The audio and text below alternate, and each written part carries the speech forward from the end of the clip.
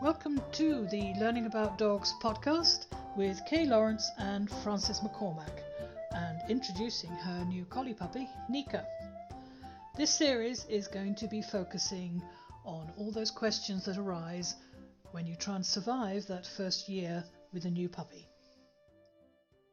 So, let me introduce Frances to you. She has just got herself a new puppy called Nika. We'll talk about the name in a minute.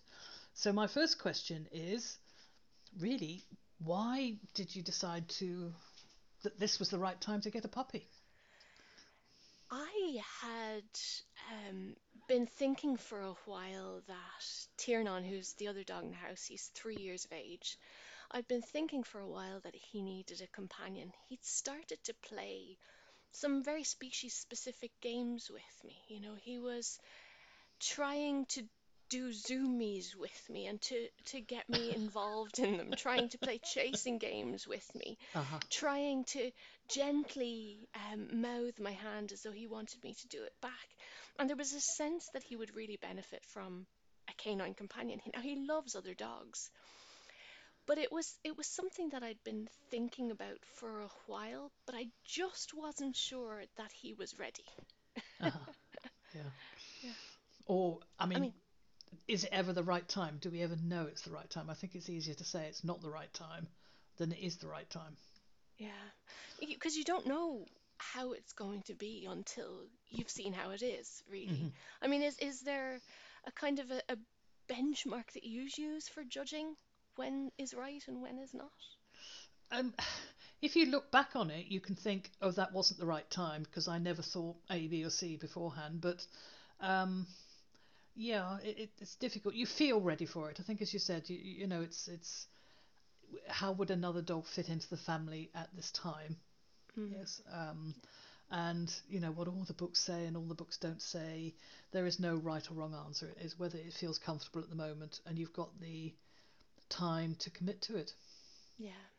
And I think you can tie yourself up in knots, can't you, with all of the what ifs, Oh yes. Oh yes. Yes. And Yes. and Yes. we're Yes. far more resilient, I think, than we give ourselves credit for in dealing with the what ifs.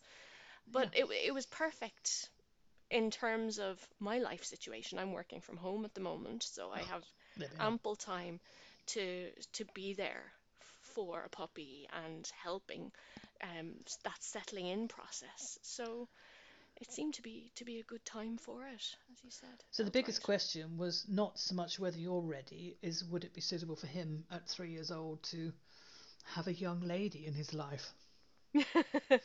Yes, indeed. And it was something I agonized over because he is very fond of his time with me. He Mm-hmm. finds it very rewarding, and I was wondering how would another dog slot into that? I I mean, mean, do you yeah, think that that's yeah, a challenge for yeah. dogs? I don't know. I think I always think when the second one or the junior comes to the house, they don't know anything about the time you've spent with the other dogs. But the Mm, other dogs will certainly notice that you're now spending less time with them.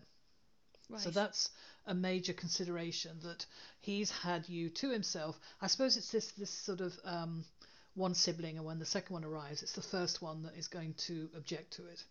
But I Hmm. think that is something that absolutely needs to be planned and carefully considered because it's him that would wonder why he's suddenly not the centre of attention anymore. Yeah. Yeah, so planning that he still has his precious and valued time with the people in the house and the games he likes to play is not at a cost of the puppy coming, because the puppy doesn't know any different. You know, the Yeah. puppy doesn't know that they're special or they're suddenly the centre of attention. You know, they'll just slot Mm, into being number two. Um, yeah. but I do think we need to, you know, when you bring another dog in, it is for the other dog, it's not for us.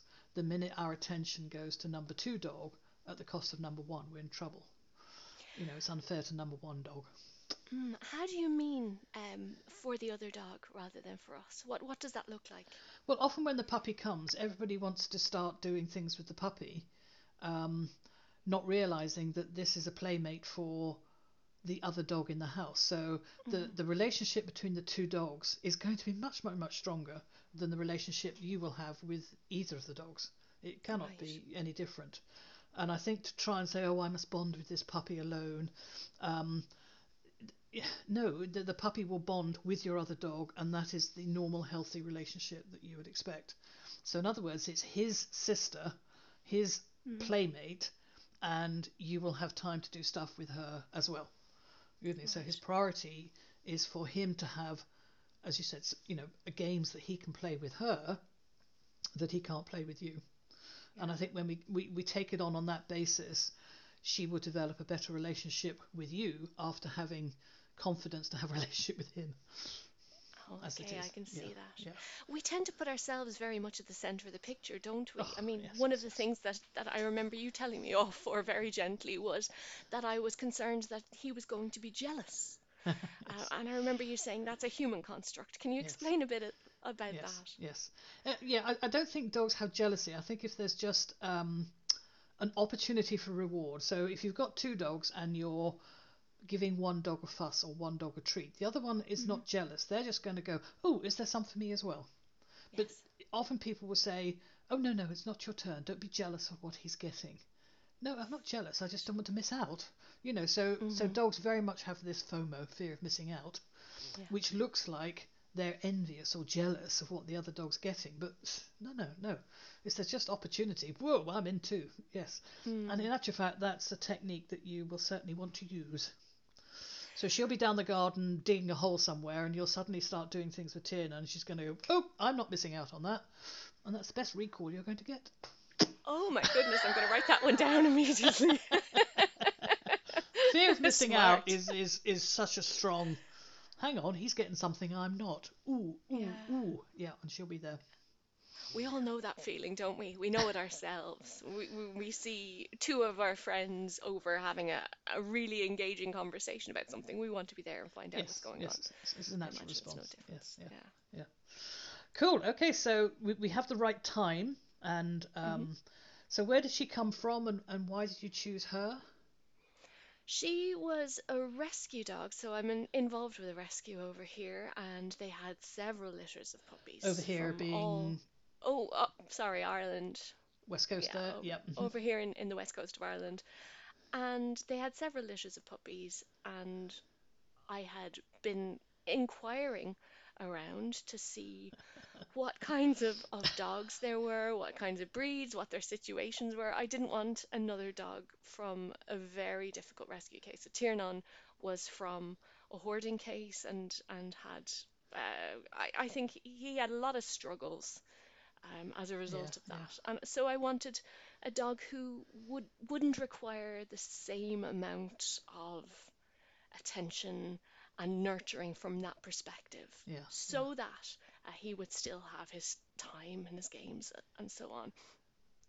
So I had found a dog who had given birth to 4 puppies in the pound, and they'd immediately been moved into a foster home, very, very well experienced foster home, and I went out to see them. And she was the one who bit my nose and made me laugh. Oh boy, I didn't realize that spelled trouble, but she made me laugh, and so there was really no choice. You go to these situations with an idea of, I'm going to choose the puppy who, and it never works out that way. It's never worked out that way for me, at least. Yeah. My very first collie, I definitely went to get a little tricolour that the breeder had described to me, because I just lost my tricolour Cavalier and I wanted a tricolour. And back then there wasn't anything looking online. She just wrote me a letter with some photographs, I think, with them about 4 or 5 weeks old. And it was a long drive to go down and see them. And I'd fixed in my mind I was going to have the little tricolour boy. And I tried everything to get him to play with me. No, he wanted to go and do this, he wanted to go and do that. And every time I looked around, there was this other little nuisance chewing my shoelaces, and I kept throwing him off. And he was called Womble. And I thought, oh gosh, who could have a puppy called Womble? Anyway, Womble came home, and he couldn't have done any more for me than he did. We went so far, so many places, and he was the start of my line. But yes, our expectations of the puppy we're going to choose, and I sat there, I don't know how many, maybe 4 or 5 generations later, with somebody who was probably taking up to 4 hours to choose their puppy, and they had the choice of the puppies because their dog was the father of the litter, and goodness me. And she was lying on the floor. She had each puppy out one by one. Went through all these, went through all that, and then went for a walk, and then went back again. And I knew everybody else was waiting on the end of the phone for me to tell them she has chosen. And she went back in again, and she said, "Well, I ought to have this one because this one's this, that, and the other. But I'd rather like that one because that one does this, that, and the other." And and it was like Oh my weighing up the goodness. pros and cons. And her husband and I stood there, and I said, "Yeah, but that one makes you laugh." "Oh yes, it does." So that's the one that went home with her, and she became a champion. So that's my first recommendation. That connection that comes from the one that you can't stop looking at, the one that makes you laugh, even if it's ridiculous and clumsy and foolish, or it makes you laugh because it just falls asleep. You with me? There's something about Hmm. it that just gets an emotional response from you, the right sort of Yeah. emotional response. Yeah. Carry on. So does she still make you laugh? She does. She's a comedian, whether she's throwing herself around the room. She's so dexterous and so nimble, or up to mischief, managing to squeeze into the tiniest spaces to find a shoe that she'll then kill in the hallway. She's Yes, yes, just yes. incredibly entertaining to be around puppies. I'd forgotten it actually. I can't think there's more reason than choosing a puppy for that. Are you with me? That you Yeah. just love watching them. Yeah, when I went to pick up Merrick, there was what is a very large litter, 10 or 12, I can't remember. And there was one dog pup. I was going for a bitch, and there was a choice of about 9 bitches. Unfortunately, all had different colour collars on, so you could go, is that brown or is that chocolate? Yeah. But there was one dog pup, one male pup, that when he moved, both of us, myself and the breed, just went, "Oh, look at him." "Oh no, let's look at the girls again." And off he went again, trotting along with a piece of fluff or something. "Oh gosh, look at him." And I said, "Do me a favour and put the boys away because I keep looking at those boys." So it was just watching him the way he moved. He was a superb mover, even at six Yes. weeks old. And sure enough, it came through that, what you get at 6 weeks old is what you're going to get at a year old. Stunning dog. So, the ones that are you can't have because somebody else has chosen them or they're not the right sex, they shouldn't really be in your eye when you're Hmm. sitting looking at the puppies. Yeah. There's so much advice that circulates about how to choose a dog. I Yeah, remember yeah. 15 years ago when I was choosing my first puppy and being told not to go for the one who was the most confident to Mm, approach and not to go for the one who was huddling over in the corner, but to look for one who was kind of in the middle, mm. slightly curious, but also not too bothered. And I think that's in many ways reflective of how much advice we're receiving about Yes, living yes, with yes. with dogs. Well, there used to be all these temperament tests that you were supposed to run these puppies through, Really? through to making sudden noises, and the puppies should all run away at 6 weeks old. So you'd have a test for assessing puppy resilience at 6 weeks old. So you'd make a loud noise, and they should all run back to the den, which is exactly the right response. And the one that Right. doesn't run away, "Ooh, no, don't take him." And then you look at how quickly they recover from it, and take the ones that recover first, not the ones that don't take longer to, and all these Mm. what they call temperament tests, and certainly 20, 30 years ago, I remember playing with them and the puppies, and somebody said, "Oh, can we do a temperament test?" And I said, "Not bloody likely. You're not doing that to my puppies." Yeah. Apart from the fact that if you made a loud noise, they all went, "Yeah, so what? We've heard that before." Because Mm. they lived around me, so things that would frighten them were not going to happen. And were they used to noises that were slightly disruptive? Yes, but these were brought in on a fading process, not on a suddenly trying to frighten the puppies to see how quickly Yeah. they'd recover. Oh, there Yeah. was all sorts of horrible things on that. But yes, It's there's really. certain aspects like, if you want a dog to do things with you, are they quite content to sit and watch your face?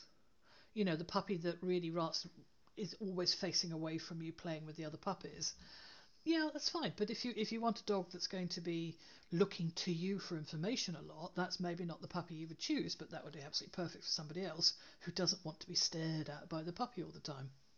So, they come in all different packages, and I think that sense of connection you get to a puppy is the one that's going to last you for life. Yeah, the one that makes you laugh. And you said that what you see at 6 weeks is what you see at a year old. And a puppy who's sitting with their back to you and not engaging with you. by looking at your face and so on, you're likely to see that continue. Is that the case? I think that the term is what you have at 6 weeks old, you can go to the bank with, more in the way of Right. structure. Yeah, Okay. so if their feet turn out at 6 weeks old, they've got the 10 to 2 feet at the front, Hmm. they're going to have 10 to 2 feet at 10 months old. It's not going to change. Okay. Um, but I would probably agree to some degree that puppy that's not finding people fascinating and watching a face and going, oh my goodness, it changes shape. Oh my goodness, it makes noises. Oh, I do like faces. That dog is likely to be interested in faces for the rest of its life. Could you mold one that has no interest in faces? I think it's a hard fight. But Right. if you're working in, say, a border collie out on sheep, would it give a damn about your face? Not really. No. You with me? So you choose it for what you want it to do. So it might be at 6, 7 weeks old using all the other pups as pseudo sheep, and you Hmm. think, well, yes, this is the talent I want because that is showing at this early Right. stage. So that is what you're looking for. But yeah, and there's certain activities you want where the dog is outwardly focused but sound responsive, as opposed to be focused on your face all the time and visually responsive. So Yeah. yeah, different dogs are different things. Cool. Okay, so how did that first week go? It was busy. I'd forgotten how much was involved Okay, let's stop there in. for a minute. That's long enough. Sorry, I'm going to make that second question. Put a little marker there. Um, okay, so before she came home, had you chosen her name, or were you going to wait to see who she was going to be? Oh, I had chosen her name, absolutely, and her name was Blaheen, meaning There we little go. flower. Another one of those instances of where my expectations were just blown out of the water. And I'd actually chosen another dog from the photos, believe it or not. Oh right, She yeah. was structurally very nice looking, she was good, solid. She had um, a really nice shape to her. Tiernan is slightly cowhocked, so I was looking for a dog who would have a slightly better structure in terms of health and longevity. Uh-huh. And this particular dog had appealed to me from the photos. But and that dog unfortunately was called Sweetie, which was Ooh, a name that was definitely going to have to be yes, changed as yes, far as I was concerned. yes. If only because that's one of my nicknames for tea and it would get very confusing. But when I met this little one and decided that she was definitely the one who was coming home with us, she was already called Nika. And Oh right, so it was right. just such a pretty name and it Yeah, rolled off yeah, the tongue. yeah. So there it was. And some names just suit them. Yes. Merrick was Merrill. I was going to call her to start with, and I thought, Right. no, no, she's not. So her nickname's Mick. Um, Okay. yes, there's certain names that are not that dog. Yes, and you can have a Yes. short list, and you don't know till you get them home. But we did have a little border collies once, and we named them after different beers. So there Really? was, oh, well, but some of them were called Stella, and there was Right. Artois, and there was Flowers, and those three kept their names.